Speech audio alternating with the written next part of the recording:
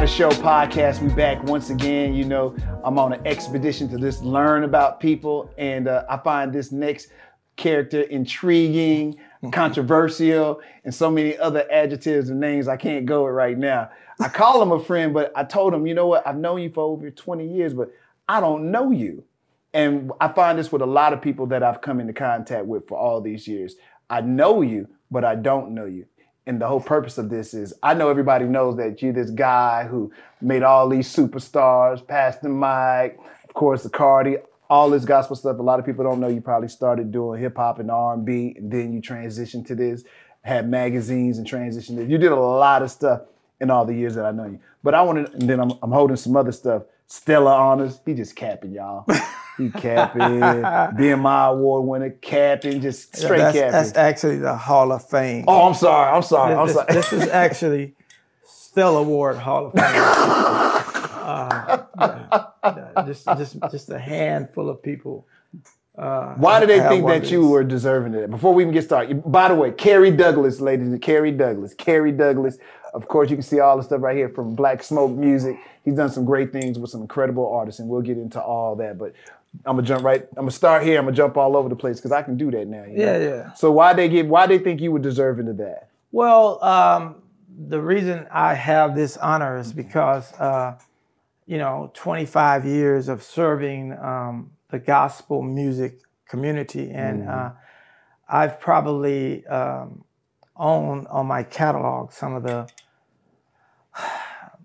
most successful gospel songs in America for an independent label. You know, when you have songs like "I Told the Storm," that song probably have 100 million views on YouTube. What artist is that? That's Greg O'Quinn. Okay. Or even now, somebody like Pastor Mike Jr., who's one of the hottest gospel artists. Right now, he won already in 2 years 13 Stellar Awards. Wow. Or all these while being with you? Yeah, under Black Smoke Music. Okay, I see you. Or, somebody like James Fortune. Okay, I know James Fortune. Who, I started his career.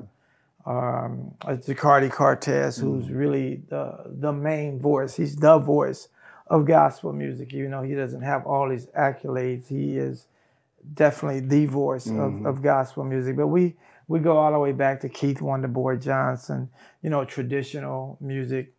It's just so many people that God has allowed me to orchestrate their music career. And not just from just the music, but also a lot of them are deeply involved with their lives and everything like that. So, well, let's go back. This is what I want to know. I assume that Carrie Douglas is from Houston. What I realize sometimes, though, there are people who have been here like myself that have been here so long that people might think you're from a place, but you're not. I want to know about who that Carrie Douglas is. Where is he from? Why? How did he get involved in this? Because really, I've always thought of you, I know you do music, but as a serial entrepreneur. Yeah. And you've always done it your way. Only my way. Stubbornly on your way. I've not ever known you to have your hand out asking another man for $1. You've made all of yours. I find it intriguing people who have always worked for themselves. I always call it, if you don't, you got to kill what you eat. You eat what you kill. Right. And if you don't find your kill, you don't eat. So I always find people like you way interesting, because for you to work for somebody else, I don't even think that you could fathom that idea. And I've known you 20 plus years. I've never known you to work for anybody else, but I've always seen you as an entrepreneur. So where are you from? I talked too long. Well, to be honest with you, I'm from, it's a little weird. I'm from a little town here in Texas called Brookshire, Texas. Yeah. Sunnyside. Yeah. Sunnyside. I guess that's where I'm from. I don't know. Absolutely. When I was younger, we lived in California, and then we moved back from California back to Brookshire, and in that area, then back in Katy, and we kind of as a kid, my mother kind of bounced around here and there, and one thing about me, man, I can remember out in little area of town called Carverdale. We used to live out in Carverdale, and you know, I can remember sitting on the side of the ditches and back at them days, you know, people used to be outside. It was a street, and we played football. You know, I wasn't in none of that shit, football. I wasn't doing all that, you know. I just wasn't doing it, you know. I wasn't the fastest guy out there, you know. I was black, like real black, Yes, just sir. like I you. So, understand. you know, they always had it's a something to different say lifestyle. about it. It's a Black, different you, lifestyle. hey, blackie, you know, all that kind of stuff. And so I always looked at everybody and my surroundings, and I said, you know what? I want greater. I want greater for myself.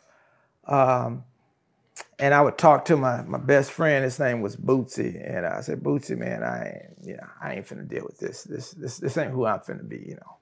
And so as we grew up, you know, I've always had this thing, and I would watch. My favorite movie was The Gilligan's Island, and for some reason, my favorite character was Thurston Howell. Right. The He made that money. Yeah. Yeah, I just like that guy, man. Right. You know, he made that money, and so that just stayed in my spirit, and so I did have a job or two in my life.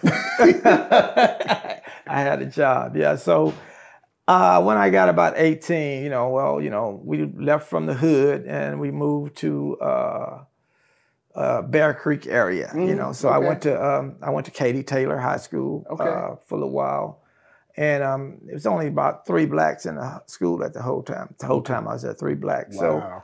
So when we moved, Stop right there. What was that experience like? Just being one of 3. I mean, did y'all experience a lot of, I hate to say, but racism and name calling? And actually, it wasn't much racism, man. Really? I mean, it probably was there, but you know, I didn't really. your own move. Yeah, You was on doing your own. Yeah, I had my your own move. little white friends, and we'll talk about that later, because you know, this whole world has changed. I wouldn't necessarily say they still my friends, but I mean, they're still my friends, but we're so far apart now. Your views, yeah. Yeah, versus than where we were at that time as kids. Mm-hmm. So we'll talk about that later. But anyway, man, so I went to the white school, of course, all white. That means I had my driver's license at 15. You know, you get some certain privileges when you're around white people. I learned to really understand that culture, you know, and everything. And I was in drama, speech and drama. So I wasn't I played the football, I played the basketball, you know, but that wasn't my focus. My focus was more on acting, being able to communicate well. You know, I played Dracula. I was the only black guy. It wasn't Dracula, I'm Blackula, you know, so I played Dracula. Then I got into speech and drama. Actually, I won nationals doing a dramatic called A Soldier Story. And one of my duet partners was this guy, Nephew Tommy. Nephew Tommy. Yeah, Nephew Tommy was my duet partner in high school. Now, this was at Eisenhower High School when I went to Big Ike, Eisenhower. okay. Yeah, went to Eisenhower. H-Town? Yeah. So, you know. Y'all moved around a lot, man. How did that play with you as a kid growing up? You know, that wasn't a good thing. You know, I think when you move around a lot, you don't really, I never really had friends. Like I grew up without friends. You know, I didn't have friends. Do you think that has played an impact in your life as far as business is concerned and personal? Yeah, I definitely do. I mean, I probably don't love the way I should love. You know, I mean, this could be man or woman, you know, because of that. I think moving around at that early age, it hampered my ability to education-wise. Wow. Yeah, it hampers your. That's pretty honest of you to say that. Oh yeah, I'm worth millions, though. I can say it. I can say it. I ain't worried about that. Yeah, but if you love different and you're even different, you're so used to working in this box alone. Yeah. Where you don't get close to people. They become pieces that you maneuver around for your purpose. Yeah, sort of, kind of sad, but I mean. So as you have gotten older, have you gotten better with the part of learning how to love? Like, I know you got a wife now, you got Yeah. children, Yeah. and you have to try to Yeah. at least be loving, It's or they'll difficult. hate your guts. But it's difficult, man. Is it? Okay. Yeah, it's difficult. Do they understand what you've been through? Have you had conversations with your kids and say, "Hey, this is where Dad was, and this is probably why the way, as a father, I act the way I act. So some things I'm asking for your forgiveness, but know that I'm still love." Yeah, I probably haven't had that because, I require a lot from them until they. What parent don't? Yeah, I want. What parent don't? I want Most to see parents them get there. Yeah, most. But I parents. did tell my older kids the other day, I was like, they all have been around me my whole life. All 13, 14 of them. They all been around me. Sound like you said you had 13, 14 kids. They all been around me, right? That's what it sounded like. That's what it sounded like. So you are populating the earth, my brother. Hey, no I doubt. love it. I love it. So I was telling my older kids, I said, you know what? I don't, if I was in the home with you guys, like 24/7, I used to feel guilty, think, well, because I'm not with each one of these kids that I affected them or whatever. I said, not really, because I got my little 2-year-old and 4-year-old, and I'm here with them every day, all day. It's still the same situation. So it ain't, it's me. It's just something. But there's still love there with the kids. I love all them. that. Yeah. But I feel like if it's something I could do again, I would want to learn to love a little bit more. I would wish I had a deeper love. I mean, and that's in life and everybody. You got to work on that, brother. Yeah. Because you work in the love business. Yeah. So for real, that's interesting for you to say that. That there might be a lack of love in you, and what you work in is an industry that is about nothing but love. Exactly. When you work in the kingdom of God, and you got these gospel artists, everything they do is worshiping God. That is totally love work. So that's interesting for you to say that, man. I mean, for real, that's what that is. That's love work. I know you probably don't look at it like that. You're like, that's a business. Yeah, I don't know why. But you're in the love business. I have no idea how come God put me in this to do this. I have no idea. I mean, he just. No, there has to be a reason why. Like, what's your transition? You was telling your story. What's your transition in that story to become this entrepreneur? Like, what was your first entrepreneurial endeavor?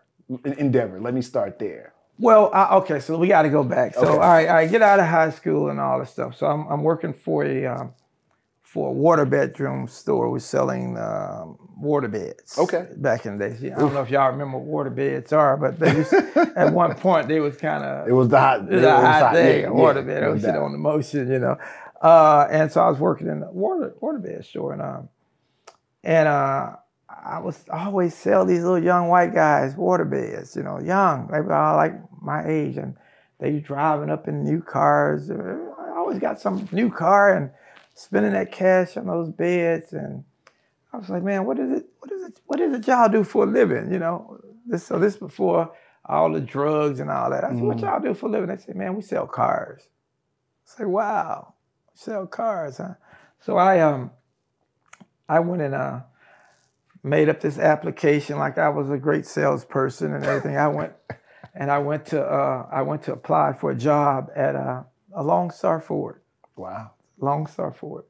I went in there to get the job.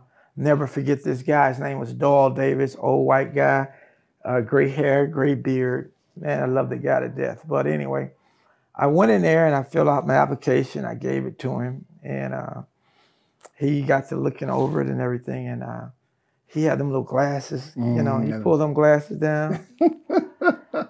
And he said, boy, everything in this application is a lie. Wow. You think I'm stupid? Everything is a lie. Wow. He said, everything's a lie. He said, you know what? But something about you, I like you. You have arson. I didn't know what that word means. He said arson? Arson.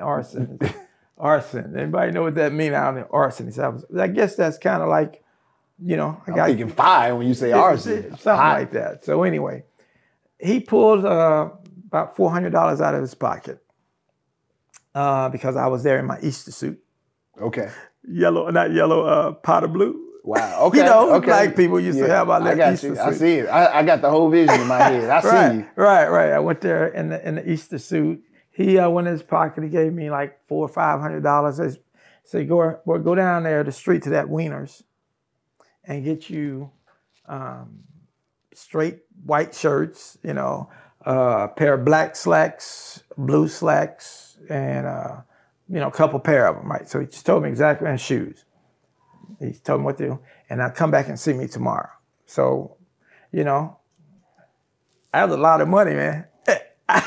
It took a lot for me to go down to that store and purchase those items. You know, it took a lot because I had the money. He didn't know me from Adams. I could have just bounced. That's right. But you know, it was something. You know, I've always been a kind of guy who there's always really good in me. So there's a lot of people like to think there's bad in me, but there's nothing but good in me. So anyway, I went and did that. I came back and I got the job.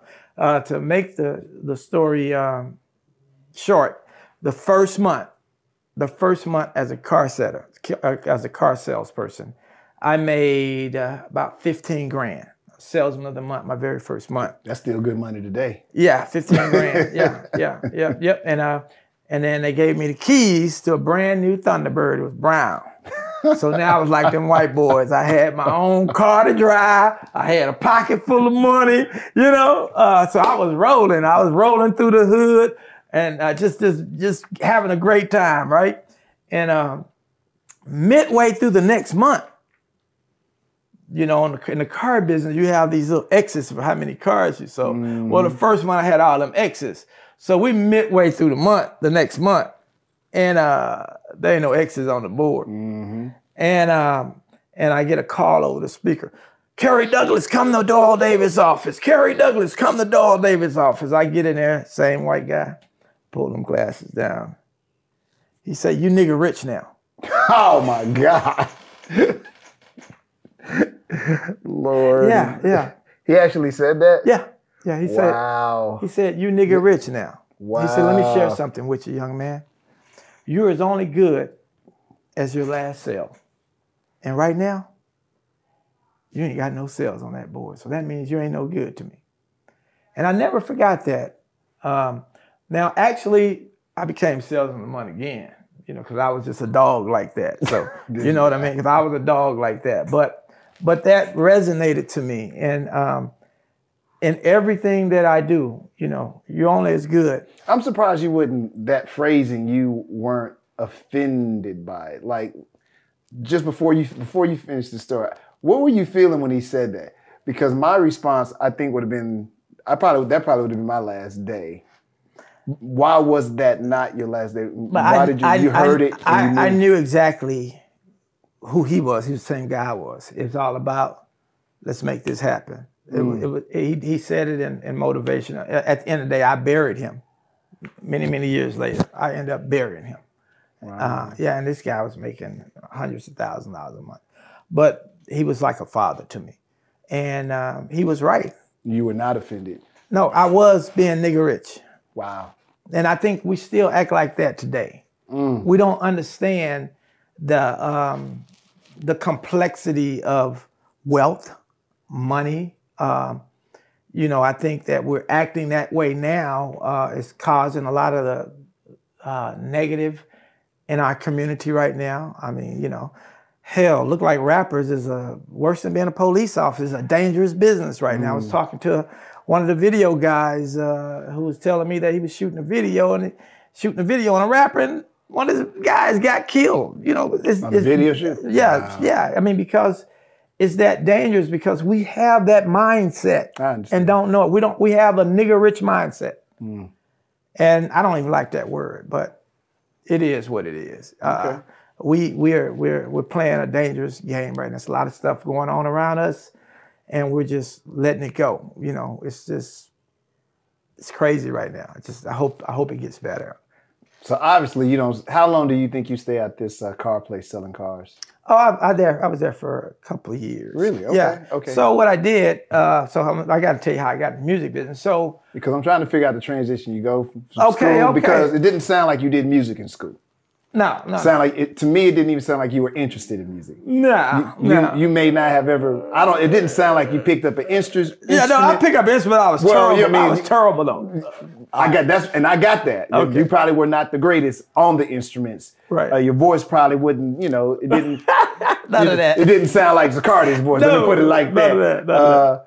So you didn't sound like you wrote songs. So I'm trying to hear where the music comes from, but we'll get to it. Okay. So I'm noticing in your story so far, though, I have heard nothing about the love of music and how it drove you to this place. Something else drove you to this place. Yeah. And I know we'll get there. Right. So speaking of driving, so you're at the spot, Salesman of the Month, obviously. You're doing it for a couple of years. You're successful at it. Yeah. You're doing pretty good, obviously. Very successful. You could continue doing that, and you never really have to go into the music business. You were doing very well in the car business. Yeah. So what I end up doing is, part of my success is we started doing events on Saturdays at the dealership. You know, you had the balloons, the hot dogs, and all that. So I started saying, you know what? Why don't I bring some entertainment in?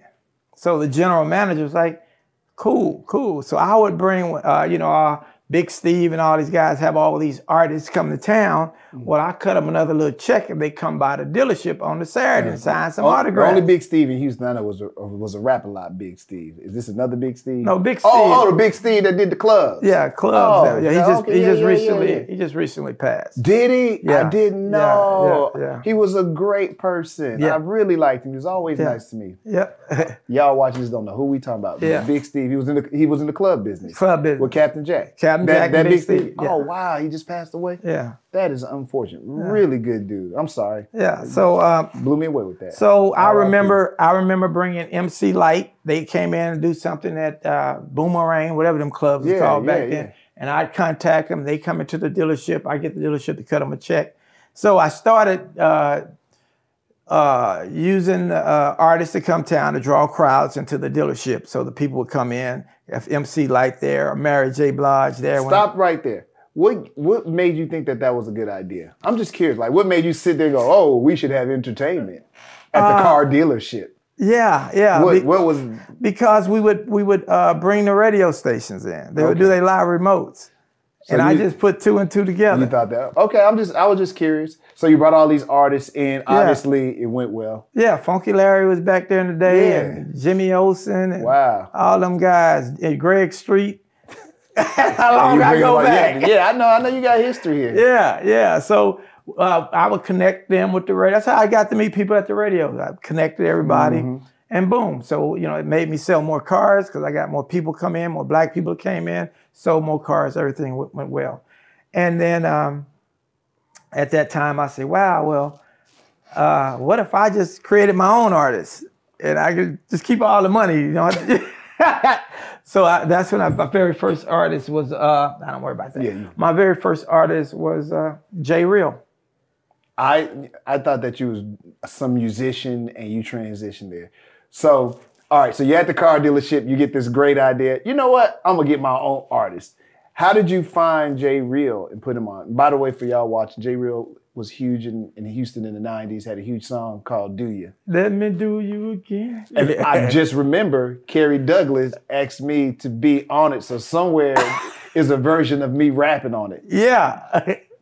Bad idea for me and him, but it's somewhere floating out there. I just thought about it when you said that. Wow. Okay, go ahead. Yeah, so I started doing the rap. Where'd you meet him at? Where'd you meet J Real? I met them guys in college. They was in college at Prairie View. Yeah. At that part of the game, I started dealing with the street boys. The Colombians, and I was dealing with the street boys. I want to make sure I keep this floating, so I'm not going to dig deep into that story right there. But what made you think that J Real would be a good artist? What was it about him? And when was J Real part of a group first? Yeah, first it was just J Real and his producer Napoleon. Real and Napoleon. Yeah. Then eventually I put him with some other guys called Explicit. Yeah, I put them all together, and we was kind of it was in the streets. We're dealing with the street boys. But it was R&B. R&B and some rap, hip hop. Yeah. We're doing concerts. And back then we would do shows with ghetto boys. Them boys, them Colombians had that money and they needed to do something with it. Say no more, please. Say no more. And so that's how that started way back when. But it seemed to be that was successful for you though. Yeah. Yeah, J Real was successful. Yeah. So what makes you say I'm going to continue doing this? And at what point do you quit working at the dealership? Oh, I'm quit by now. I'm strictly. So you yeah, quit. my office is at the Arena Tower Theater. And you said, I'm just gonna put all I got into Yeah, this. we bring in shows, we doing concerts. Again, I like the Street Boys. Something happened with one of my people that changed my life at the time. And I pretty much we were doing real well with the hip hop and the R&B, and something happened. It was a near death experience for me, and there was a death experience for a friend of mine. And the only thing I had left was my cousin's CD, who I was doing as a favor, Reverend E. Stewart and the Stewart Singers, song called I Believe. And I was just doing it for a favor. I had lots of money and they needed some help. And I'm doing the regular music business. And when this traumatic situation happened, you know, I can remember just sitting down and just looking at that CD that I just produced just to be doing something. And, you know, I told God that if he get me out of this, that I'm going to serve him for the rest of my life. And I got out of it. And that's when I started with that gospel CD, that song, I Believe, and took it worldwide. Now, was that before, because I know you had a magazine that you would do in addition to the music you were releasing, the gospel music you were releasing. Was that before all that happened? That was before. This was in 89. Really? Okay. Yeah, so this was in 89. And as I grew... Because wasn't the magazine like a gospel... And I don't remember for sure, to be honest with you, Kerry. I could be lying. It was called the Gospel Truth Magazine. It was called the Gospel Truth Magazine, and it was a full-colored, wonderful magazine that had a CD into it. Right. And people were like, why did you put a CD in this magazine? The way you get your music out there. Yeah. So very good concept. Yeah, so I had a way to get my music out there and just show you how God blessed me, man. That was the largest distributed gospel publication in the world. We went to all of the Walmart stores, all 4,900 of them. I didn't know that. Yeah, and I made a good little profit on it because most magazines were priced at $2, $3. My magazine was priced at like $8, $9, $10 because it had a free CD in it, every one of them. So it's a long story how that come up too. And I guess I say all that to say this. And it actually comes up to now in the music business. You have to understand that you're not really in the music business. You are in the sales business. You are in the marketing business. As you notice right now, I don't say a lot about I'm in the record business because it's not a record business. It's a media business right now.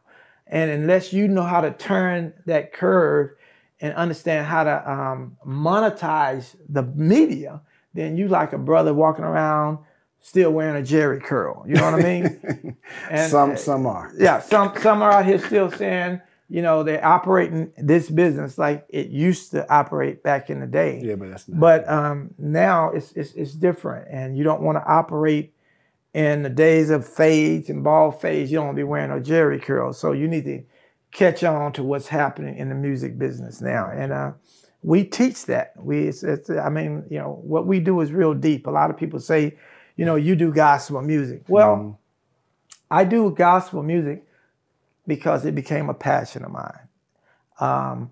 I would guess if I put the same time that I put in the same marketing, unique ideas that I put into gospel, if I would have done that in hip hop, I probably would be on the level of a P. Diddy or a Jay-Z, probably bigger, actually. Because one thing about me, I understood marketing, distribution. I understood that very early in the game. You did. You know, you was I can attest to that. Yeah. Like I said, you were a controversial figure, but you did things your way and no one could doubt the success that you were having. Now, here's my thing. Did you know that you were successful when you were doing what you were doing? And when did you know for sure you were a success at what you were doing? Actually, I didn't really find out I was a success at what I'm doing until when the CD market crashed. Okay. You know, Well, my magazine. And explain that. You said the CD. Well, market. let's say when Obama got in office, the Facebook and Instagram, all that started coming. My magazine, we went out of business after doing millions of dollars in sales with that magazine. We went out of business because life changed as we knew it. So people wasn't reading print anymore.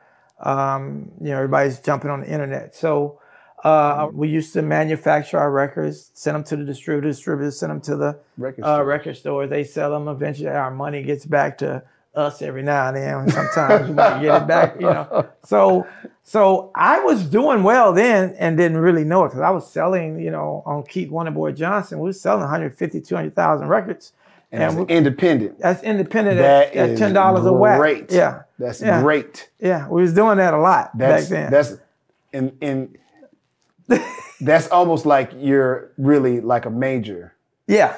Money-wise. Money-wise, I've always made money in this business like the majors. I mean, in my little world. Yeah, I never jump up. I'm never flashy, never this, I'm never. But in my world, I'm happy in my world.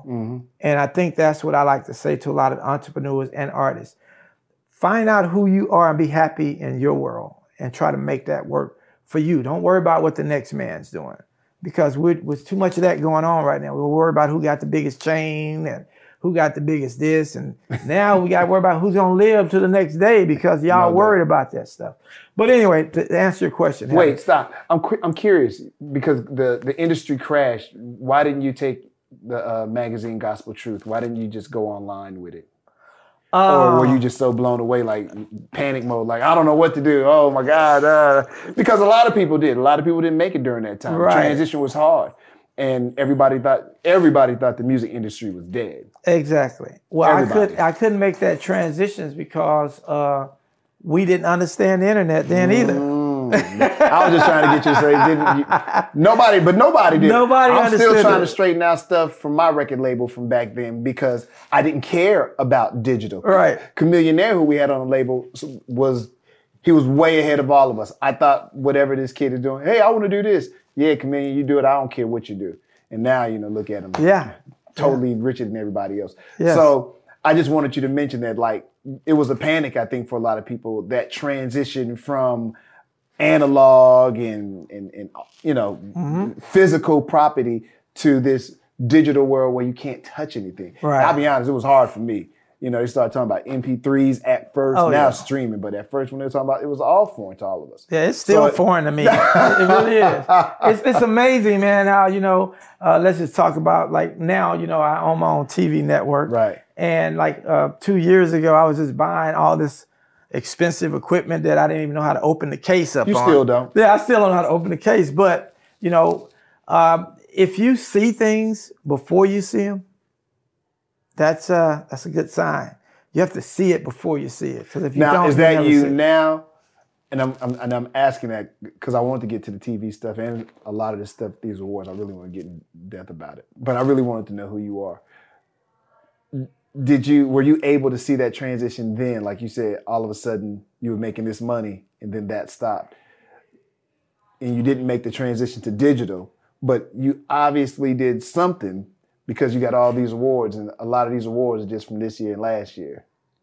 Yeah. And if somebody watching 5 years from now, 2021 and 2022 were these years. Yeah, and there's a lot of more of them downstairs. I just didn't put them all up. In my community, we call that capping, y'all.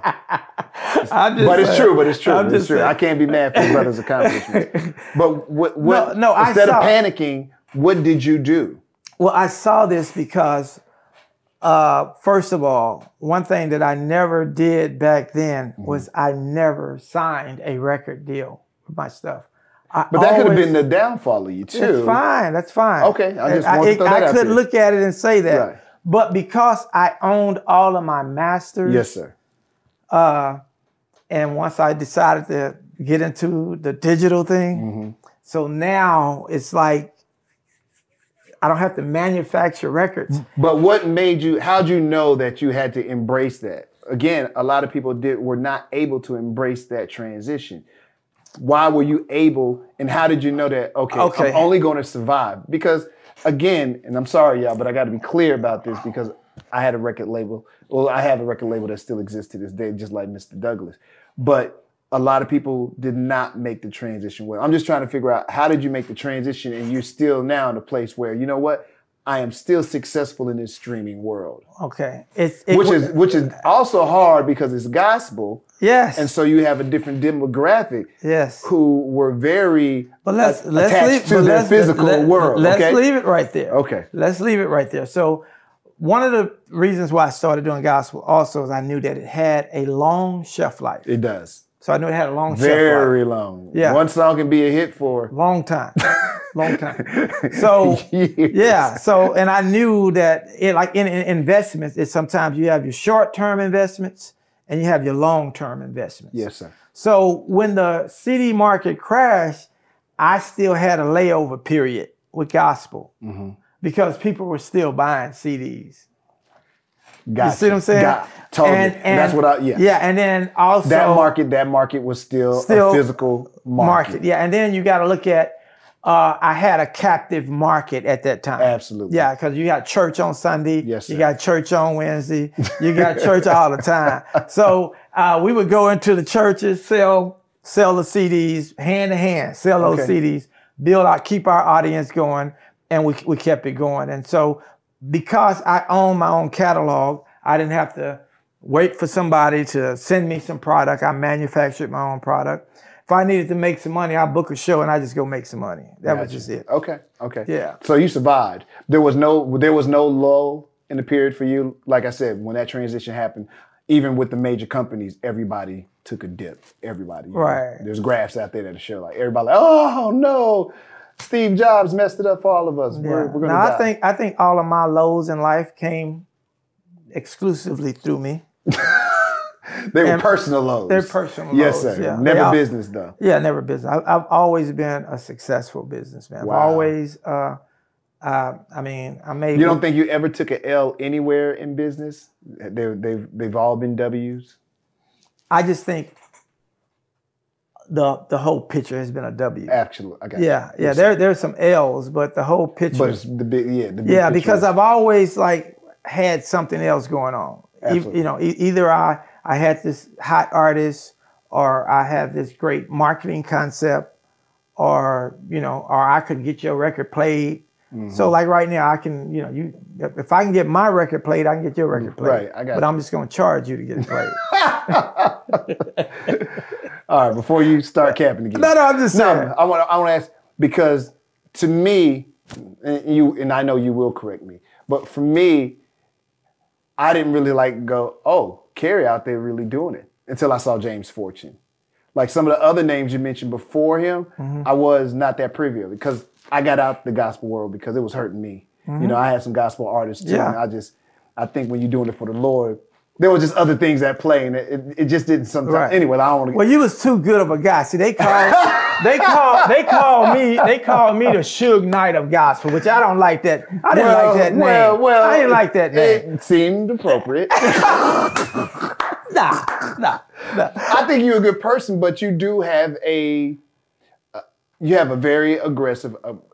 At one time, you had a very aggressive personality. And here's the funny thing, I never took it as bad. I think you knew what you wanted.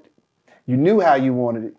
And I think you, for whatever reason, you were arrogant enough to believe that you were going to get it. Yes. And what I've noticed, and this is why I do this, and this is not arrogant in the I'm better than you way, but there's an arrogance in a lot of the entrepreneurs that I talk to, because you believe whatever it is in there, you actually believe you can do it. And it makes you different from other people. And the reason why I talk to people like you and all the other ones is I'm trying to find out what that is and why everyone is not born to have it. And is it because of something that happened in their life?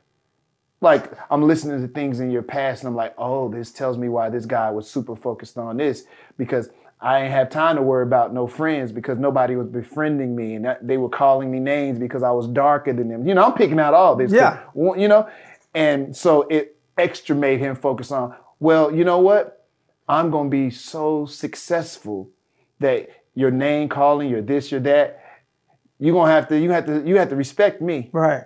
So I just find it interesting that you're able to make the transition that you've made and watch. So to me, using the Suge Knight name is not in disrespect, but it's your person. It's your, I got this goal, and my artist is going to be number one. Mm-hmm. And until that happens, I'm a Suge Knight my way through this, even though it's gospel. Mm-hmm. And so I think sometimes that's why people take it that way. But if I'm an artist, this is gonna sound bad. I'm gonna want the Suge Knight guy of gospel to be that guy for me. Right. Yeah. Well, you got to look, man, like the magazine. I mean, I told you, I don't remember if I even graduated from high school. I went up there. I didn't even open up the little thing, so I'm not really for sure that it was really a you graduated. Yeah, but I understand that wasn't your concern. Yeah, can you imagine? Again, I'm not the brightest one in the school. But I owned one of the largest gospel magazines. I owned a magazine. I orchestrated a deal to put a magazine into Walmart. That's I orchestrated that deal, man. Yeah, no doubt. That was a different time too. To hear that in 2022, somebody like, oh, that might be simple, but no, that's not simple. It's still not simple. No, but back then it was really, really hard, especially being a person of color. Yes, trying to get some product in there. Impossible. Yeah. So. And just real quick story. Even when I got them to bring the magazine in, I'm thinking I done overcame the situation, but guess what they said? Oh, Mr. Douglas, you can have this magazine in our stores, but you need to give us 4,000 corrugated boxes. I said, what's a corrugated box? Oh, that's a little thing that sits on the thing there. Yeah. I'm like, well, how much that box cost? Oh, wholesale cost about $30. $30 times 4,000, and you want to put it? Oh, wow. Can you imagine? Poor black boy. But you figured it out. Yeah. Yeah. See, something that black people don't know. If somebody give you an invoice, you can factor that invoice. Now, what does that mean? No, for real. Somebody's watching, they're like, what does that mean? So if a company, a Fortune 500 company like Anderson or Walmart, but Anderson was a distributor for Walmart, they give you an invoice and say, we ordered 20,000 magazines, and that invoice is $800,000 or whatever. You can go to companies and say, I have this invoice. I want you to factor, lend me money with my bad credit self at the time. But I'm showing you. I already got this thing. Right. So I'm going to probably sell X amount. Yeah. A percentage of that. So front me the dollars. Front me the dollars. So I'll be able to do what I got to do. So I can pull off this thing. Absolutely. And I learned that because in that process of me doing business, I had got into the trucking business.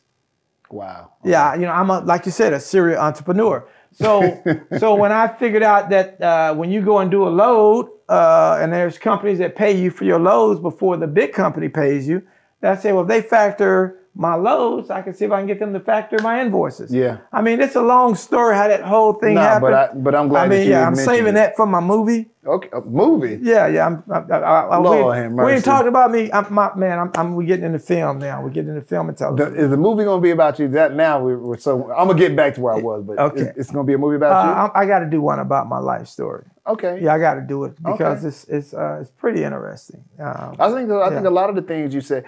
Yeah. Here's what's intriguing. This is gonna throw other people off, but your life is different. This is gonna sound really bad, but I'm gonna say it anyway. Your life is a little different when you're dark skinned. Yes, and when you talk about that, I don't know how to have that conversation. I think only when you're dark skinned you get it, because people are like, oh, you just black, because black people already have a situation. But even within our community, there's black and then there's colorism. Black. Yeah, look at that. Too. We at the bottom. We at the bottom, baby. That's why we got to fight hard. You know? Right. So your mentality is different, and I'm not saying everybody that's dark skinned, their fight is different. Because sometimes it's just. It might be just life. Right. And everybody handles life differently. Your handling it was you became successful. Somebody else may not be able to break barriers or to be strong enough to walk through name calling or seeming different than everybody else and being able to position yourself and get on top. Again, there's something and I use the word arrogance again, and I'm probably using the wrong word, but there's something inside of you that says, I don't care what they say, I'm still going to achieve. I'm going to still have the beautiful woman. I'm going to still have this. Because I had that problem when I was young, too. I'll come with this girl that looks like this, and my friends would be like, that's not your girlfriend. I'm like, yeah. Because because I look a certain way or I have a certain color, you don't think I have the ability to have this kind of woman. We had to fight harder. We had to talk harder. But I'm like, that's your low self-esteem. Right. I didn't feel like for me, I had time let's say high self-esteem instead of arrogance. Self-esteem. Your self-esteem is different. I like that. I like that. Sometimes it's over. It's really, really, really high. So you have to have it, and there's nobody there to prop you up when you fall, so to speak. Especially because I can tell now you're a loner. I was the same way. There's nobody there for real. There's nobody there that says, "Oh, son, do it," or "Kid, do it." There has to be something in you that says, "I'm gonna make it regardless." I'm gonna succeed. Yeah. So in that, my dark skinned brother, I'm gonna salute you too. But that's not what this story about. Okay. The dark skin story, another day. You've made all these achievements. I don't know anything about. I know that you are out there doing something, Mr. Douglas. I don't really know that you out there doing it until I see James Fortune.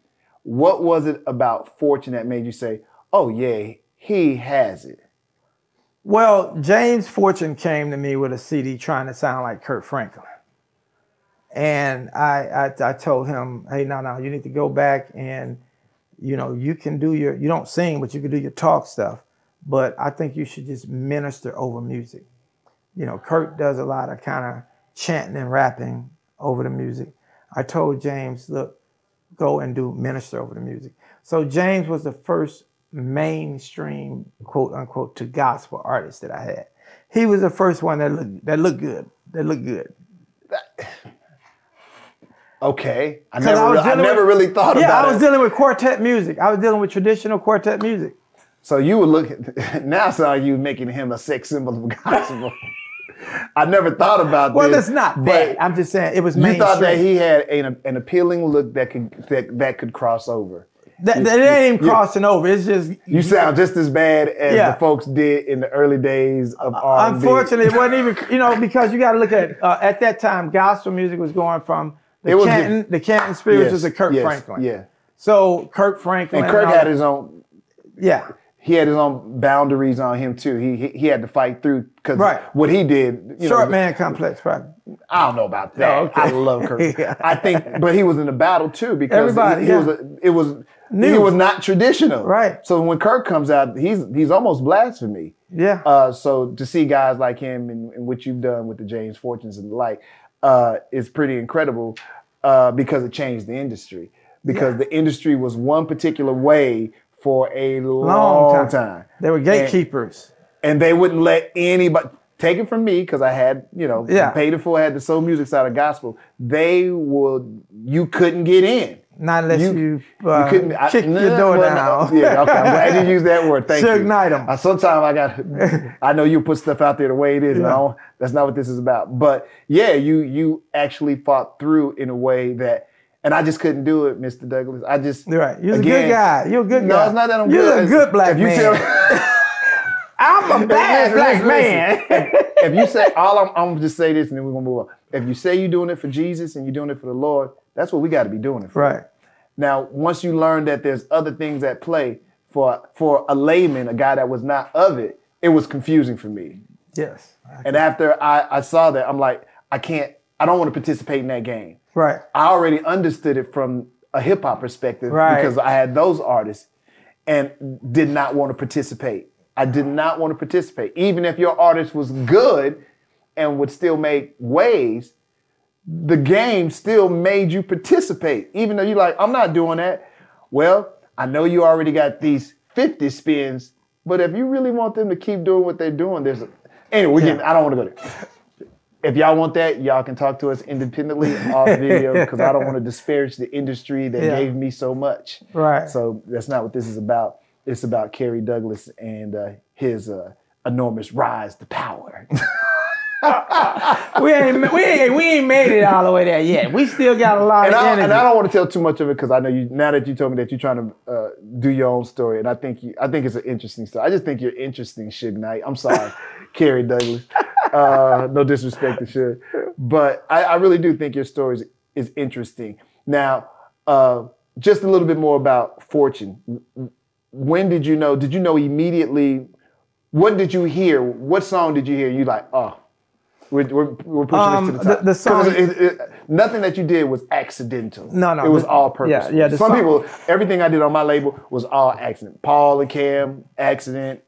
Everything was an accident. Thank you, God. It was all accident, though. No, the song "You Survived." That was his first song, and I knew at that time he was a special songwriter because he's a songwriter. A lot of people. He's not a singer. He's a writer. So he's a great songwriter. And he's great. Yeah. No doubt. And I knew that we'd build him, and he would become a stable in the gospel community. You felt that from jump. Yeah, I knew it. See, that's that arrogant thought I was talking about. But it's not arrogance. It's just your belief that, this can go to the top. Yeah. And it does. Yes. And James becomes this phenom. Yeah, and we packaged Zacardi with him. So we knew we was going to do the same thing that the rappers were doing. But before I knew that Zacardi was special. I knew Zacardi was special. I didn't even know Zacardi was on your label. Oh, yeah. And then you had this one big song. This one I was still working in radio. And a lot of people didn't know that I was a APD music director at Magic. And I was just trying to be supportive because Zacardi was the homeboy. I'm like, oh, yeah, this is Magic, older. Oh, yeah, we can play some gospel up over here. And then like, oh, that's Carrie Douglas. Carrie Douglas? What are you doing with Zacardi, man? His whole family, by the way, is incredible. Yes. His whole family is insane. Oh, my God. I've never... Yeah. They should be tearing down the industry, but that's a whole nother story. So we were doing the feature back then. Everybody now they do features. Right. Yeah, I was already on the features, so I knew this. I understand you're a trailblazer. Yeah, sir. I knew this was going to come out of that. Yeah. And so you featured him on something in all of James stuff, because James. You're right. James isn't a singer. That's James right. is a writer. I'm sorry. You got to remind me. That's why I'm here talking to you. You got to remind me. Yeah, you're right. And what made you say, oh, I just need to put him on? Phenomenal voice, man. It was, man. He's got the best voice in the industry. I think R&B or gospel. He's got a phenomenal. He's voice. very deserving of whatever he gets, man. It's like Houston is really. And this is on so many other levels. There's so many talented individuals, crazy talented, and I'm happy that this guy was able to break through, especially in God. I'm telling you, man. I don't know. And that's my other question to you. What gives you this magical gift where you were able to cut through in gospel? Here's this black dude, as you like to say, blacker than everybody else. The name of your label is Black Smoke Music. You're proud of it, and you wear your darkness with pride. Yes. How were you able to, as we call it, Suge Knight your way through and have the successes and number ones that you've been able to do? What is it? Man, this is really just the grace of God. God anoints you in so many different ways. And like, I don't know why he put his favor on me. I have no idea. I don't even deserve it. I don't. I agree. You don't deserve it. I don't deserve it. No, man. but you have an eye, and a lot of people just don't have it. Right. So I'm really trying. At this point now, I've learned some of your story. There's more obviously to tell. You can tell it when you have your story to tell.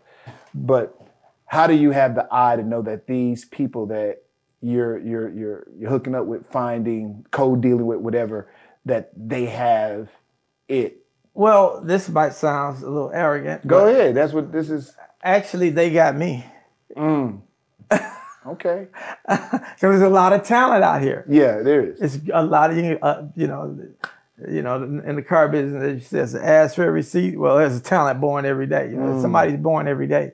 So once you have your pattern laid out, like, okay, so if I'm looking at you, if I see you, you got a good performance, if you got a good following, you got to have some things laid out. I like to talk about the industry like this. I like to tell artists, a record label is no different than a bank. When you go to purchase your car, your home, the first thing the bank is going to ask you is, what's your credit score? Right? So when I look at artist credit? What's your artist score? Okay. So if you're going to buy a house, it's what's your credit score? Okay. If you're going to buy a car, it's what's your credit score? Because they're going to give you that money based on your previous credit. So I'm going to look at you and say, what's your artist score? And you base that on what? I base that on your social media presence right now. I base that on your performance, your workability. Because if you want to go get a house. Even in gospel, you worried about social? Oh yeah. Really? I didn't know. What church you're affiliated with? What that got to do with it? I'm a good singer. I mean, you got to know. There's a lot of good singers. That's what I'm saying. There's a lot of good singers. There's a lot of good. Matter of fact, the best people in gospel don't even sing. Okay. They're marketers. So it's understanding the industry. And a lot of people need to understand you are your own, you are the person that makes it happen for you. Like record labels, we're about to be gone.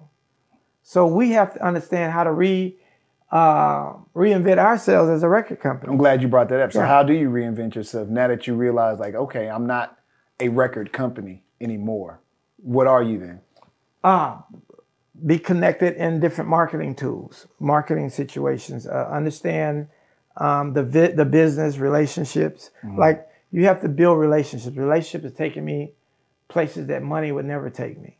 Just simple relationships. So business is still about relationships. Business is like still some about, of the stuff for a reason I'm highlighting when you say it because it can apply to anything, not just what you do. No. Okay.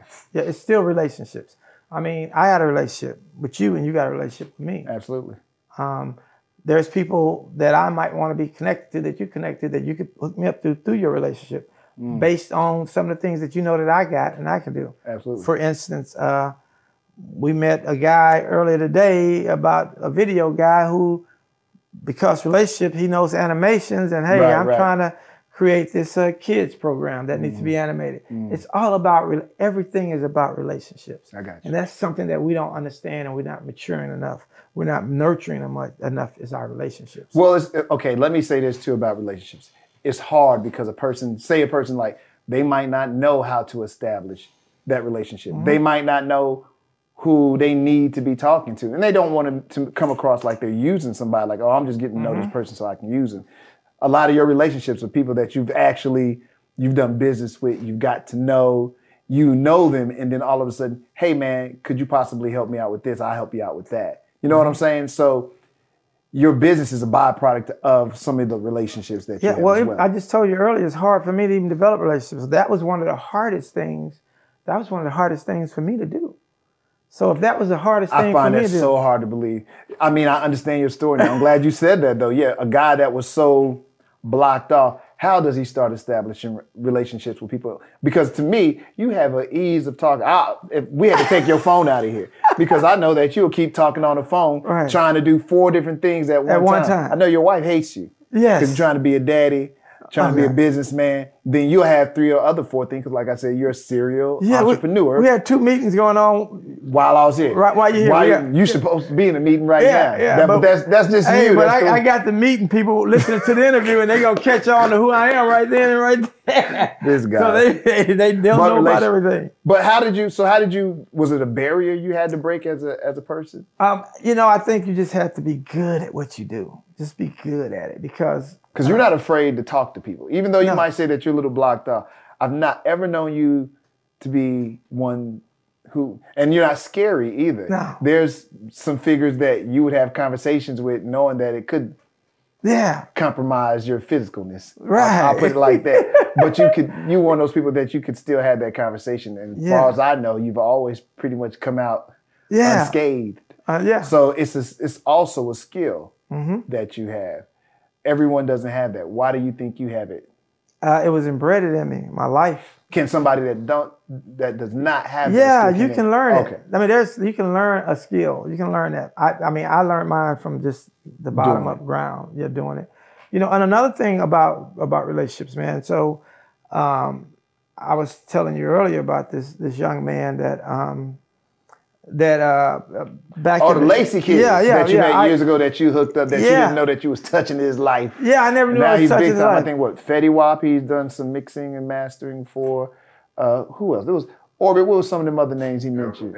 Erica Banks, he did like all of her stuff, if I'm not mistaken. It was somebody else, but he's doing a lot of work. He's got a lot of what is that record he got? That's triple, what did y'all call it? Triple diamond?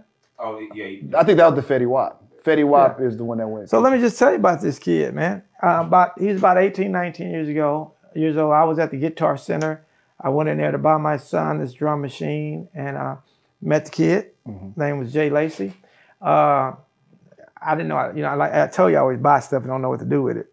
So cereal, all kinds of problems you got. Cereal buyer, So I paid him. He came to the house. He set up my little in-house studio back then. It's over 20 years ago, and he was there. He stayed there. He, learned how to work the stuff, and he learned his engineering skills right there. Wow. So now 20 years later, he's over there making big money, making millions of dollars.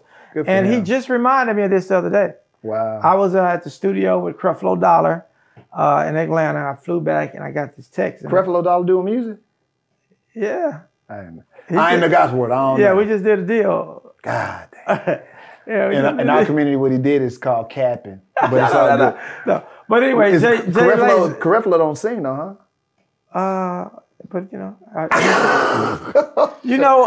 gonna do his thing now. Ministering over music. Yeah. I got you, brother. I got you. Say no more. Congratulations, Mr. Creflo Dollar, and I know it will be a fruitful venture for you. But J.C. Lacey reminded me, man, you poured into my life at a time, that I didn't even know. I never went back to work again. The minute I met you, I never went back to work. I think it's interesting how God can use people. Like, I know people say, like, you're the Suge Knight. You got this, you got somewhat of a dastardly. But you have helped so many people. And I think and in your world, you interviewed a guy, Chose, my cousin. By the way, DJ Chose, this guy's related to DJ Chose. I don't even think he knew that DJ Chose was as big as DJ Chose is. This guy's related to him, which is crazy that y'all related and y'all have not necessarily. I think he used to work for you. You one time told me, I think. DJ Chose was in my studio with my sons the same time Jay Lacey was. And y'all have done years working the label. He spent years there. Wild. Yeah, he spent years there. And when are y'all gonna sit down and say, "Hey, cuz"? We good, man. I'm proud. But you're right. Y'all good. But he's good in his world. Yeah. He is huge. Had a huge song last year. I love Chose, man. Chose did a song for me, man. You probably forgot he even did it. Chose like, I don't even know what you're talking about. No, man. Chose. Good dude. Yeah, Chose. Yeah, but when he was 15 to about 17, he was right there in my house. Just like we sit. Why didn't I got to break since you brought it up. Why has he never come to you and asked for advice or how to get out there? Or did he just watch you do it and it's like, I'm going to just go do it? Yeah. He watched me, but he also got advice from him, but he watched. Oh, did he? Okay. He watched. But he's never come to you. I mean, here it is. He got somebody, he got a family member that can get #1 records. It's okay, man. Everybody have their path. Like Jay Lacey. He did it his path. Yes, sir. Chose did it his way. Everybody do it different ways, and it's all good. I'm supportive of it and love him, man. That's my cousin. Yeah, absolutely. We all from down there in Brookshire and Sunnyside together. So I'm sure that I've been an inspiration to him before he had an inspiration. He probably would not want to admit that, but I was an inspiration to him before he had it. I'm gonna have to ask Chose. I want to ask him. He'll tell you the truth on that. I think he would. I don't think he'd. That's my man. I mean, I just think it's interesting that you guys are both, in this industry of music per se. Mm-hmm. He is as popular and big as he is in his world, and you are, the king of your castle in your world, so to speak. Mm-hmm. So that's kind of interesting. But y'all have no connection whatsoever. Like, we're gonna do this. No, we have all the connection. Trust me. Okay. Trust me. Okay. That is the connection. Okay. Trust me. At that point in his life, he didn't have anybody to look up to but me. I got you. I feel you. He didn't have a studio to go to. He went to my studio. Right. So no. I'm sure he's appreciative. I'm sure he appreciates it. We'll ask. Like Jay Lacey called me and told me thank you. Oh God. Yeah, Jay Lacey called me, told me thank you. I'm sure Chose call is coming soon. Okay. I ain't saying it's coming this week, but I'm saying it's right. Coming. Yeah, that's my boy though. You got all this music. Where'd you find Pastor Mike? How'd you get in? Was out with James Fortune. Not only did I find Pastor Mike at his church, I found my lovely wife there, and she changed my life. Not only am I picking you, I'm taking you with me all the way to the Yeah, top two. I have both of them. Really? Yeah, Now, where is this at? In Alabama, Birmingham, Alabama. And you left Houston for a while. Now, I had to was there a leave. reason? He said, I had to leave. Yeah, Was it hot on these streets or what? It's just, man, just sometimes your life can go into a downward spiral. It goes into a downward spiral, and if But you're talking about personally. Yeah, personal. Your personal life. Yeah. Yeah, your personal life has always had a bit of action to it. Yeah, well, divorces and Okay, I was going to use the word turmoil. Since you said divorce, I can use the word turmoil. Yeah, I had 3 or 4. But it never, but 3 or 4 of them and 13 kids. Yeah. Whew, this brother still is success. By the way, nothing should be able to stop you. Nothing. Do it. But you said you needed to make that move. Was a great move for you? It was the best move of my life. Yeah, it was the best move. That like I said, wasn't here mentally. Just doing a lot. None of that stuff seems to ever affect your business. Yeah, I think you got these kids. You said you had these divorces. Your personal life just sounds like it's in total shambles, but your business is impeccable. How can this dichotomy even play out? I think I put more value on my business than I even do life. We got to talk after we get off the camera. Yeah, I think sometimes we do that. Like your wife is good for you. It seems like she's able to balance you a bit. Yeah. Now she had to include herself in your mix of madness, I see. But I think totally opposite. Yeah, She's absolutely. Totally opposite. I can believe that. Yeah, totally opposite. Sometimes that's what you need, though. Yeah. I'm glad. She's a good woman. I'm glad you got that. Yeah. You need it, man. Yeah, bad. Hopefully she can take those boundaries that sounds like you have up. But you know what? Truthfully, it sounds like a lot of them, even us sitting here, have come down. Yeah. Like I said before, I've seen you all these years, and Carrie of 20 years ago is just like Mad Hatter of 20 years ago. Somebody meet you now, like everybody always on Instagram, Hatter, you're just so different now. You just seem happy, and I feel bad about here's some person that just followed my life because of Yeah, they followed you for 20-some years, and they can see that you're in a better space. Some of that makes me a little sad. I don't know about for you. Well, because they saw you, they appreciate what you were, but they can see, oh, now he's. Sometimes when we hear Hatter, we miss out on life. You do. And that's what my life was. Yeah. It missed out. You miss out on life because you're thinking where you are. Like you said, my business. Sometimes I think my business is my life, and that's not your life. Business is not your life. Your life is your family, your wife, your children. That's what life really is. We're not taught that enough. I'm glad you mentioned that. That's something that I hope you teach it with your little young ones now. I know you probably feel like you missed out on some of the older ones. Sure, I did. But you got to instill that now. And I'm a better person. Like having my kid much older now, my kid will get the benefit of love being the most important thing, not money. And I was so focused. I missed a lot. Remember I asked you something earlier today? A lot. You know what I asked you earlier today? I said, man, do you keep your little baby? You see what I said? I text you like, hey man, can I bring my wife and kid?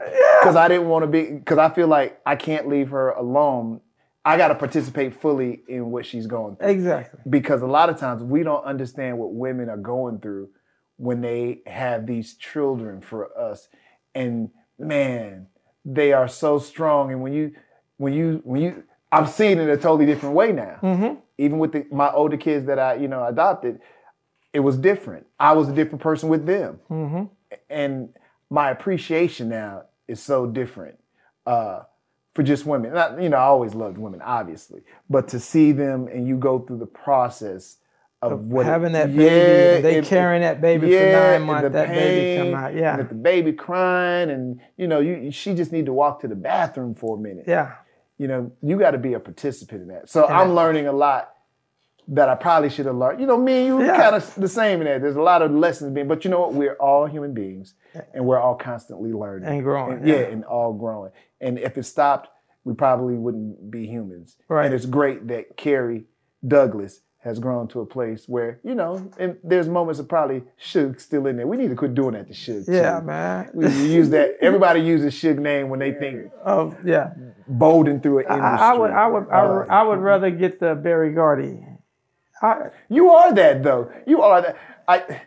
Here's the thing. It's not like I don't really ever, in my opinion, now somebody might say, how do you ain't seen it? I've never really seen you bullying. You just have a way of fighting and persuasively getting to where you need to get to. Yeah. And for some people, they're not willing to ask those hard questions and say those hard things. You one of those kind of people? You are. Mm-hmm. So you are where you are. I got to ask, I know you have all this success with the music, but I know you slightly mentioned the television network thing that you're doing. Talk about it. Believe It? Yeah, that's what's next for Kerry Douglas Black Smoke Music, the Believe It network. And I didn't believe you had the network. You had to show me. And I'm like, what are you doing with it? And you do so much. You're like, it's there. I'm working it. I'm like, this guy he has too much going on. Yeah. You literally need to find you a team first so you can be able to run out there and do all the mess you like to do. So a lot of times I'm surprised you're able and we're able to accomplish all the things. Oh no, I have because you're so. But I have a great team with me. Okay. They're just a lot of them are virtual. I have a great team of people that are virtual, and I'm always getting people because once you so we have to create platforms now. Like we can't make it as Black people anymore selling hamburgers, chicken. You know, we got to build platforms to build wealth for our community, and that's what I'm into now. And the OTT platform with TV networks is it's the most fastest growing. It's the candy that advertisers want to be into right now. It's the platform that the Fortune 500 companies, they want to be on these platforms because these formats is television. You know, all television is app based now.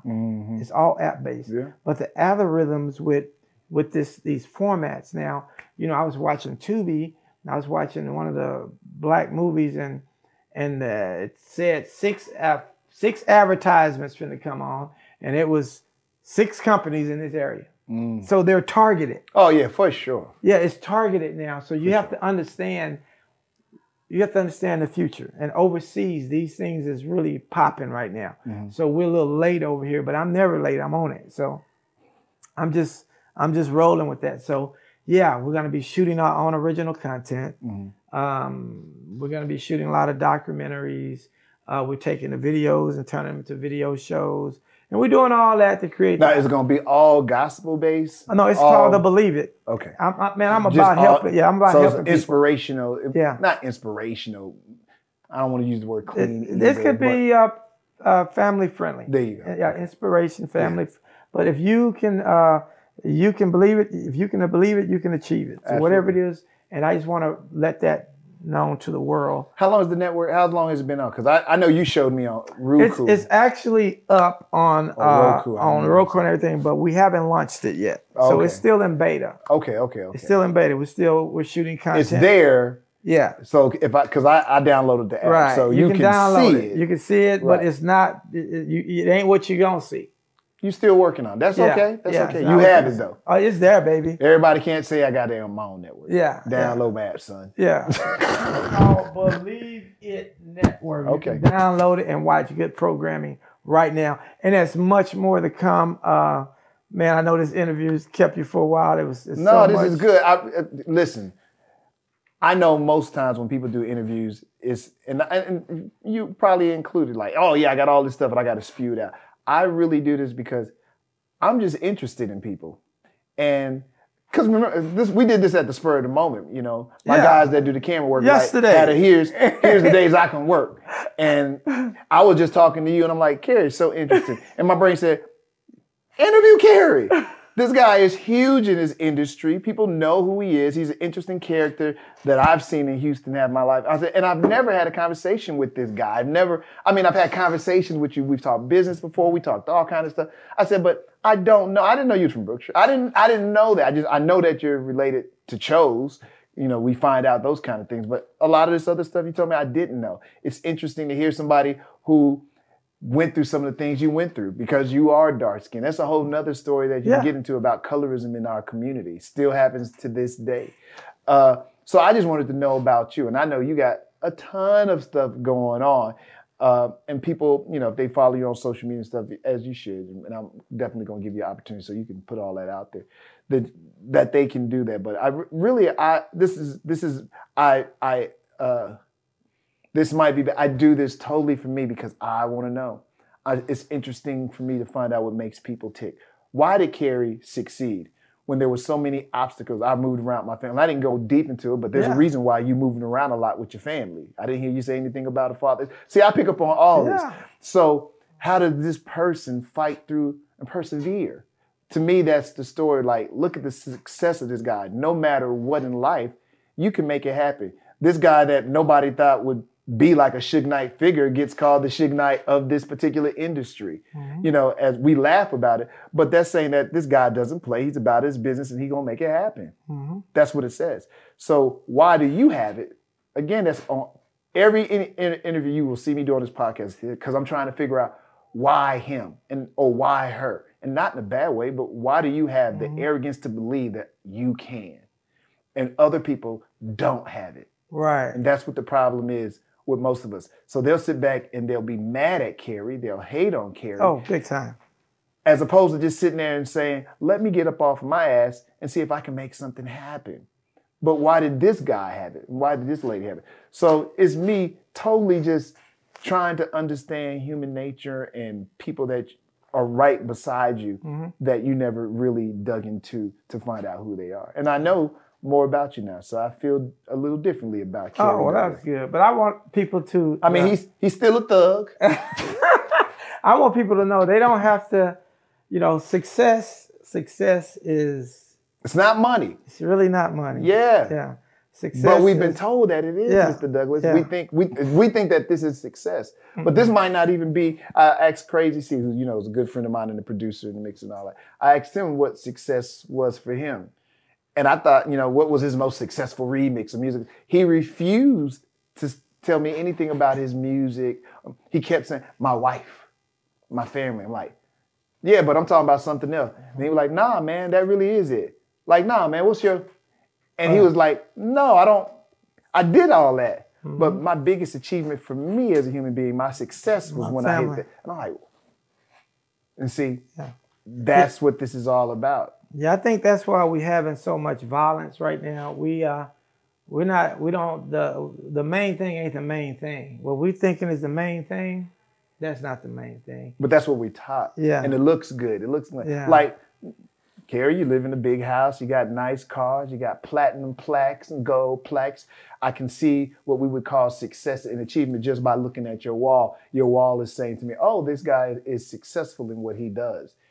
Does he think he's successful because of what he does, or is there something else that makes him feel like, no, I'm successful because I achieved this? The ability to be an entrepreneur and work for self. Never have to worry about another man giving me $1. I'll go out there and scrape the streets and I'll make my own. To me, that's the success right there. That's a good one, though. Yeah. There's never been a time you have, and I hate to use the phrase, people might hate it, but you kill what you eat. And you do it unabashedly. Yeah. And I think that's kind of cool. But I just think that we have a problem with our black rappers, our people out here right now. I really think we have a big problem, and I think there needs to be a forum where we can really talk about it. Of course, I don't know if I want to be sitting in a room with some of the... I'd almost have to zoom them. I had to zoom that meeting. You know what? But there needs to be something that we could talk about what's going on right now, because right now it's really bigger than rap. Yeah, I think. Rap music is headed for a collision of dooms. It's about to be doomed. Somebody has to stop, has to talk.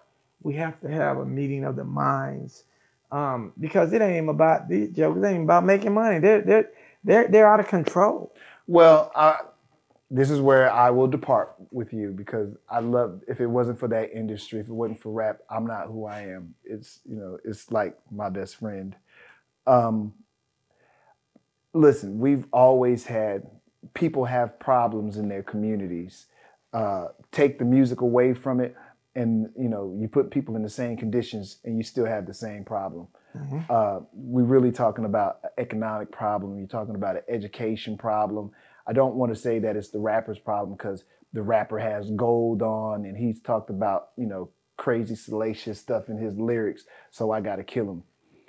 I am of that industry, and I don't believe that. I just believe that people see somebody with it and they want it and they'll take it. And unfortunately, you know, there's wolves out there and they don't care if you're a big time rapper. If you're a big time rapper and you got the cojones to come in my neighborhood where you might not be from wearing what you're wearing and I ain't got it, I'll probably try to take it from you. So I don't think the problem is much deeper than the rapper who raps about all this stuff and he's shining. I love it that they shining. Man, shine as much as you want. I'm for real. If you were able to get that Bentley because you spit those lyrics or you worked hard for it, bro, get that Bentley. And I want you to stunt as often and as often as you can. You should be stunting. I want to see you stunt. I want to see you in your Bentley. I want to see you looking good. I don't have a problem with that. What we do have to learn though is just because I see you with a carry, don't mean I got to take you out to get yours. Yeah. So again, for me, the problem is not the rapper and the lyrics. The problem is the community in which he is from, and I am envious of you, or I'm gonna take what you got because I'm hungry, and that's a societal education problem. That's these neighborhoods where they ain't getting no help. The problem is much deeper than the rapper. I think sometimes, you know, even the media is just easier to point to, like, look at what's happening to the rappers. They dying. Go to that rapper where he from, his community. They dying regularly over there. We don't have to let's not just talk about the one big rapper that died. You know, God bless him and RIP.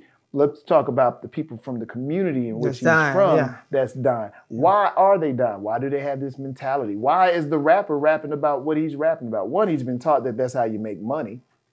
Because if you teach him that he can rap like Chuck D, or whomever, or Common or something like that, or even J. Cole. J. Cole is not talking about murdering nobody. Fayetteville to the fullest, baby. J. Cole, we see you, baby. You representing, son. You representing the Ville nice. But the point I'm trying to make is it can be done. Right. We just need, you know, media sometimes has a way of not showcasing that, though. It showcases murder, kill, kill, like the one song once said. But the problem to me is a societal issue. It is a education issue, and it's going into these communities and giving opportunity to those that don't have. So for the Carey Douglases, this is when you create foundations like myself, and we figure out what can we do with some money to help turn some of this. And, you know, you try to do what you can. You know, what I've learned in the years that I've done this, sometimes you may only touch one person. You may only save one person. That's fine. But if you save that one person who then grows up to be president or somebody that moves the world, and it was just that one person that changed, because, you know, all it takes is one person. It's one person. So, and you never know who that, Lacey. If the guy don't meet you and probably come to your studio, is he doing what he's doing now? He's a positive brother, putting music out there, making money, changing lives. Ultimately, that's what it's all about. Even in this right here, man, everything I do has to be about purpose. Yeah. People used to always say, oh, what's your passion? I'm not passionate about this. I have a purpose because I hope that somebody hears what Carey said. Yeah, you learn about him, but if there's something that they can take away from this to help them be a better human being, and then maybe they can go help somebody else, or maybe dig themselves out, you know, the situation there. That's my hope, man. Yeah. And I hope, and believe it or not, even Carey Douglas has the ability to make that happen. And the truth of the matter is, no matter what somebody says about you, what their things is, or the negative things you said that they might feel about you, the truth of the matter is, the flip side is, you actually helped a lot of people. Yes. No matter how bad somebody might think, this guy actually helped a lot of people. Every day. And you got to at least salute him and give him a God bless him for that. Right. You know, you changed some lives, and some people are in much better positions just because, believe it or not, Carey Douglas came across him. Or check this out, just the songs, the millions and millions and millions of views. Absolutely. It touches people's lives every day. Again, I don't know why. And you got something to do with that. Yeah, I don't know why God put me in that position, but the should not have got me. I find that unbelievable. It's a powerful position to be in. When you just go and look at the comments on these songs and how many people's lives they done touched this and that, man, it brings tears to your eyes. So, I commend you for that, by the way, bro. Because everybody can't say that. No matter what they say about you, They can't say that. And however this force in the world is using you for that purpose, to maybe, because somebody maybe heard one of them songs that was going through something or about to do something. About to take one of them chains. You may have said it.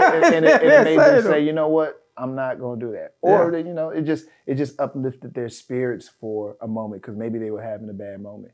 So I still have to commend Carrie Douglas in that, man. I appreciate you taking the time. I know you're busy and do a ton of stuff that I'll never understand. But you have been successful, so I salute you for that. I don't have nothing bad to say about you. Hey, man, I want you to join. I just want you to jump on board. Join the team, baby. Let us do something together. I'll have somebody say, man, Carrie Douglas, blah, blah, blah. Well, all they can say is Carrie Douglas, though. They can't say nothing but the word. Oh, Carrie Douglas. Carrie Douglas, it's what? A noun, an adjective, and an adverb. Let's go, baby. But I really appreciate it, man. You know, congratulations on all your successes, man. They give you awards every week. I'm like, man, this dude from Brooks, you're doing all this, man. Yeah, I got my doctorate degree last month. I got a doctorate degree, you know, little boy with a doctorate degree. And one quick thing, man. I was celebrating my rebirth, 9/11. I had a heart attack. I almost died. You did. I forgot to mention that. I'm sorry, y'all. Real quick. Carrie did almost die. Yeah. How do you forget this in the story? I don't know. Because I didn't know that he had a heart attack when we was having the conversation. Like, oh yeah, blah, blah, blah. And he said it so casually, like everybody almost dies and get a heart attack. And I'm like, I don't know how he really wanted me to respond to that, but he kind of like threw it out there like, it just happens. Yeah. Last week that happened. This week I'm eating a burger. You know, it was like that's the way you threw it out there. But real quick, what did happen to you? I never really went into details. Man, look, it started off a regular day, and by the end of the day, heart attack hit me. Man, just life is so short. That's why we talking about enjoying life, making an impact in your life and other people's life, because it could be gone just like that. True. In any kind of way. So. When thinking back, I can remember how I was having like these pains for like months before I led up So you felt something, but I you didn't never know did anything about it. I just thought I was getting overly excited about this, overly excited about that. But when you think about it, man, so they went. What were those feelings? I'm sorry, I have to just like breathe or your chest hurt or like it's.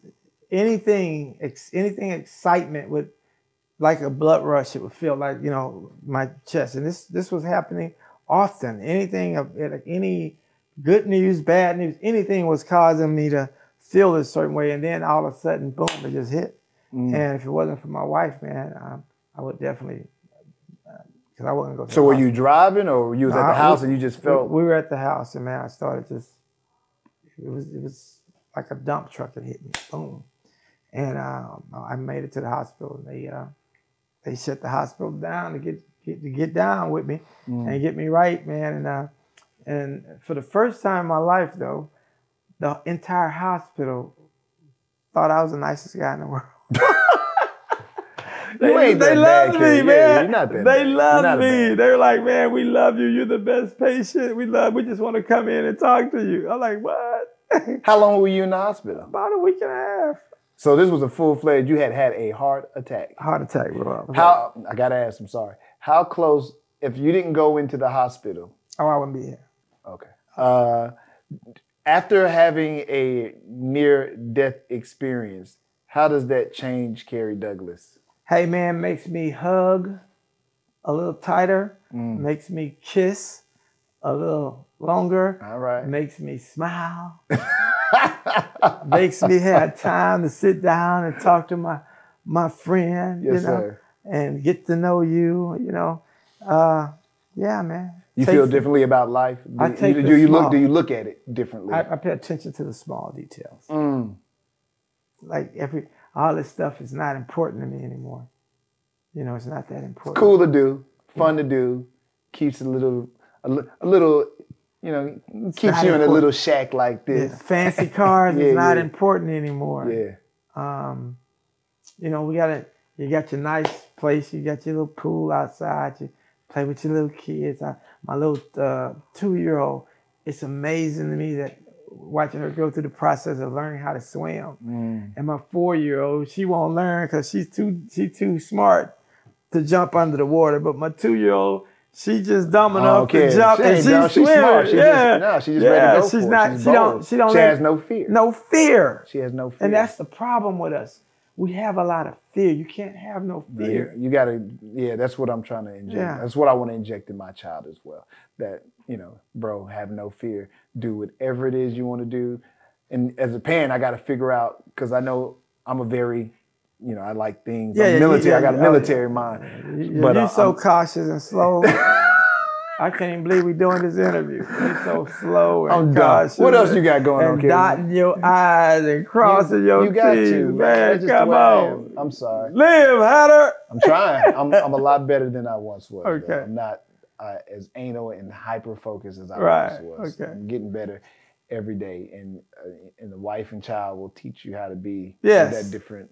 When you find the right people, you're like things that you once did or once were or once was about, you can find very quickly, it's all about these two people. I'm so proud of you, man. You having a baby in your 50 what? Shoot, that's all. Just keep it right there. I know we close to the same age. I'm 32. Yeah, I know we close to the same age. I'm 32 and looking good. We close. Say that black don't crack. But what's so funny, man? Having a kid earlier, most times society has taught us that you should not do that. It's negative too because you're older, and if you don't have the physicalness to be able to deal with your child. Luckily, I work out and do all kinds of stuff. But there's another advantage to it too of life because you've had the opportunity to see so much, and obviously make some mistakes with probably earlier ones. A whole lot of them, yeah. A whole lot of 13, maybe 14, 12 of them. Yeah. So it gives you some insight. And let me say something else. I'm glad you're all right now, but it always appeared to me, and I don't know, that even with all your kids, that you've been there in some capacity, and they know that they can depend on you. I have another friend like you that has about 14 kids, and they love him to death. He's that kind of guy. I don't know how you do it because some people have a hard time just with one. Yeah. But to be able to balance that out, remember their names, just be birthdays a proper are hard. father. Birthdays are hard. That's a cool thing. So I also commend you on that, man. Right. Much more success, man. Real quick, what else are you into right now, Kerry? I know you got the network. You grow. Everything you're doing is growth. Will you be signing more artists? Are you done with that now? Will you just be helping them now, like a promoter, we're doing marketing, more, or what? We're doing more artists. We're doing movies. Another thing that I'm doing that I'm very excited about is just like I take a new artist, we help build new business. We help build business people's credit, and just consult people and help them to better achieve what they want to achieve. So my Instagram is Mr. Kerry Douglas. My YouTube is Mr. Kerry Douglas. And my, what's that other thing called? Facebook is Kerry Douglas. I mean, but y'all can reach out to me. I saw you on Instagram. Are you doing that? Is that your wife posting it on Instagram? I mean, that's my team. My wife. I like, there's no way in the world that Kerry put that up. Also, man, and this is about to be awesome. We just partnered with Southwest Wholesale. I purchased an interest in Southwest Wholesale, the company that gave me my first start in the music business. Robert Gilliman, my man, I love him to death. I got to talk to Robert. He should have an interesting story. Yeah, I love him to life. Yeah, I do. So Robert and I, and of course JP, so we kind of came together. I purchased an interest in the company, and we're going to be doing great. I think we have about 120 labels up under us right now. So you still will be doing distribution and working with artists. I'm going to do what my real dream is to have a majority black-owned distribution system. I know a couple of us have tried it a couple of times. Yeah, and then folks shut them down. Yeah, we finna make it happen. If you guys know me, I put my mind on something, it's going down. We're going to have probably about 400 or 500 labels up under us by the end of next year. And that's a lot. That's triple what Yeah. Okay. Yeah. Good luck on that, man. Yeah. That's a lot. Yeah. That's a lot. Yeah. Okay. So jump on it. Southwest Digital Distribution. Y'all gonna keep the name or y'all gonna change the name? You gonna keep the name? Man, listen, man, that company, as far as music business, that company started me and you too. Oh no, for sure. Southwest is a major part. I mean, you can make a movie just about Southwest and all the characters that they did business with there. So that should be interesting. I can't wait to see what you're gonna do with that. That's gonna be big. By the way, side note, although Orbit is not recording this, he's in the background. I have no clue what Orbit is doing with Carrie Douglas. Hey, only time will tell. All right, well let me just say these two characters are together. So, two people that I never could. I don't even understand it, y'all. Why is Orbit here? Hey, I don't know. Hey, but I know Orbit does videos. He's an animator. And we have a series. Are you out of the video business? Music. Well, when he was talking about the guy that lost a friend filming a music video, he was talking about me. One of the guys that used to work with me, he was filming a music video. The ops pulled up on the rappers and killed my homie. Oh, wow. It's getting very dangerous in that community, man. So I like cartoons. And it's a whole lot safer. Hey, it's called Hip Hop Boobly. We got a cartoon series that we're working on. Isn't that on now though? Yeah, we finna. I thought I seen that. Okay, you're doing some other stuff. We're sprinkling here, sprinkling there, but sometimes we have an idea. You gotta ask God to bring people to you that can help bring those ideas to life. And that's what we're doing with Hip Hop Boobly. We're going to have every kid in America singing the ABCs through our Hip Hop Boobly show. Well, I sure hope my company can provide you some of those nice beats and tracks you need. That's what I'm talking about. Together we can do whatever. So good luck to you on that, man. Yeah. Orbit, good luck to you working with Carrie Douglas, the Suge Knight of gospel. Come on, man! One way or another, it should be very interesting to see what you two characters pull out. So I can't wait to see it. But I'm very proud of you, man. I appreciate your time because this was very last minute. I never do this, but to Mr. Johnny and Mr. David in the background, I do my video stuff. It was very last minute for them as well. And those guys have always been here for me. Look, this ain't radio, so I can do it the way I want to now, y'all. So everybody deserves they salute sometimes, man. They come right out when I need them. So I appreciate you guys as well. But Carrie Douglas. Yeah, I just want to send a shout out to my wife. I'm glad God delivered her to me. I am. She's changed my life. She's I couldn't do this without her. So, baby, man. I love you wherever you at. Look how he done broke down, y'all. Yeah. That ain't the evil man from 20 years ago. He got a heart now. Because they got to make him a new one after they almost broke that other time. They had to make a new one, man. So they made a new one now. So the new one got a lot of love in it, man. So if you meet him today, that was 20 years ago. 2022, he got a new heart. New heart. They took him to a hospital. They took the old one out. There's a new one in there now, beating the way it need to be, man. Holla at your boys, we used to say, man. But Carrie, for real. I think you're good people, man. Right, I'm really proud of the work you've done. You continue to do stuff. You try to figure out how you can use people and get them doing things. And hopefully all the dreams that you still going for, they happen for you, brother. All right, thanks, man. Thank you again for real, man. All right. My man. Peace out, y'all. Woo-hoo.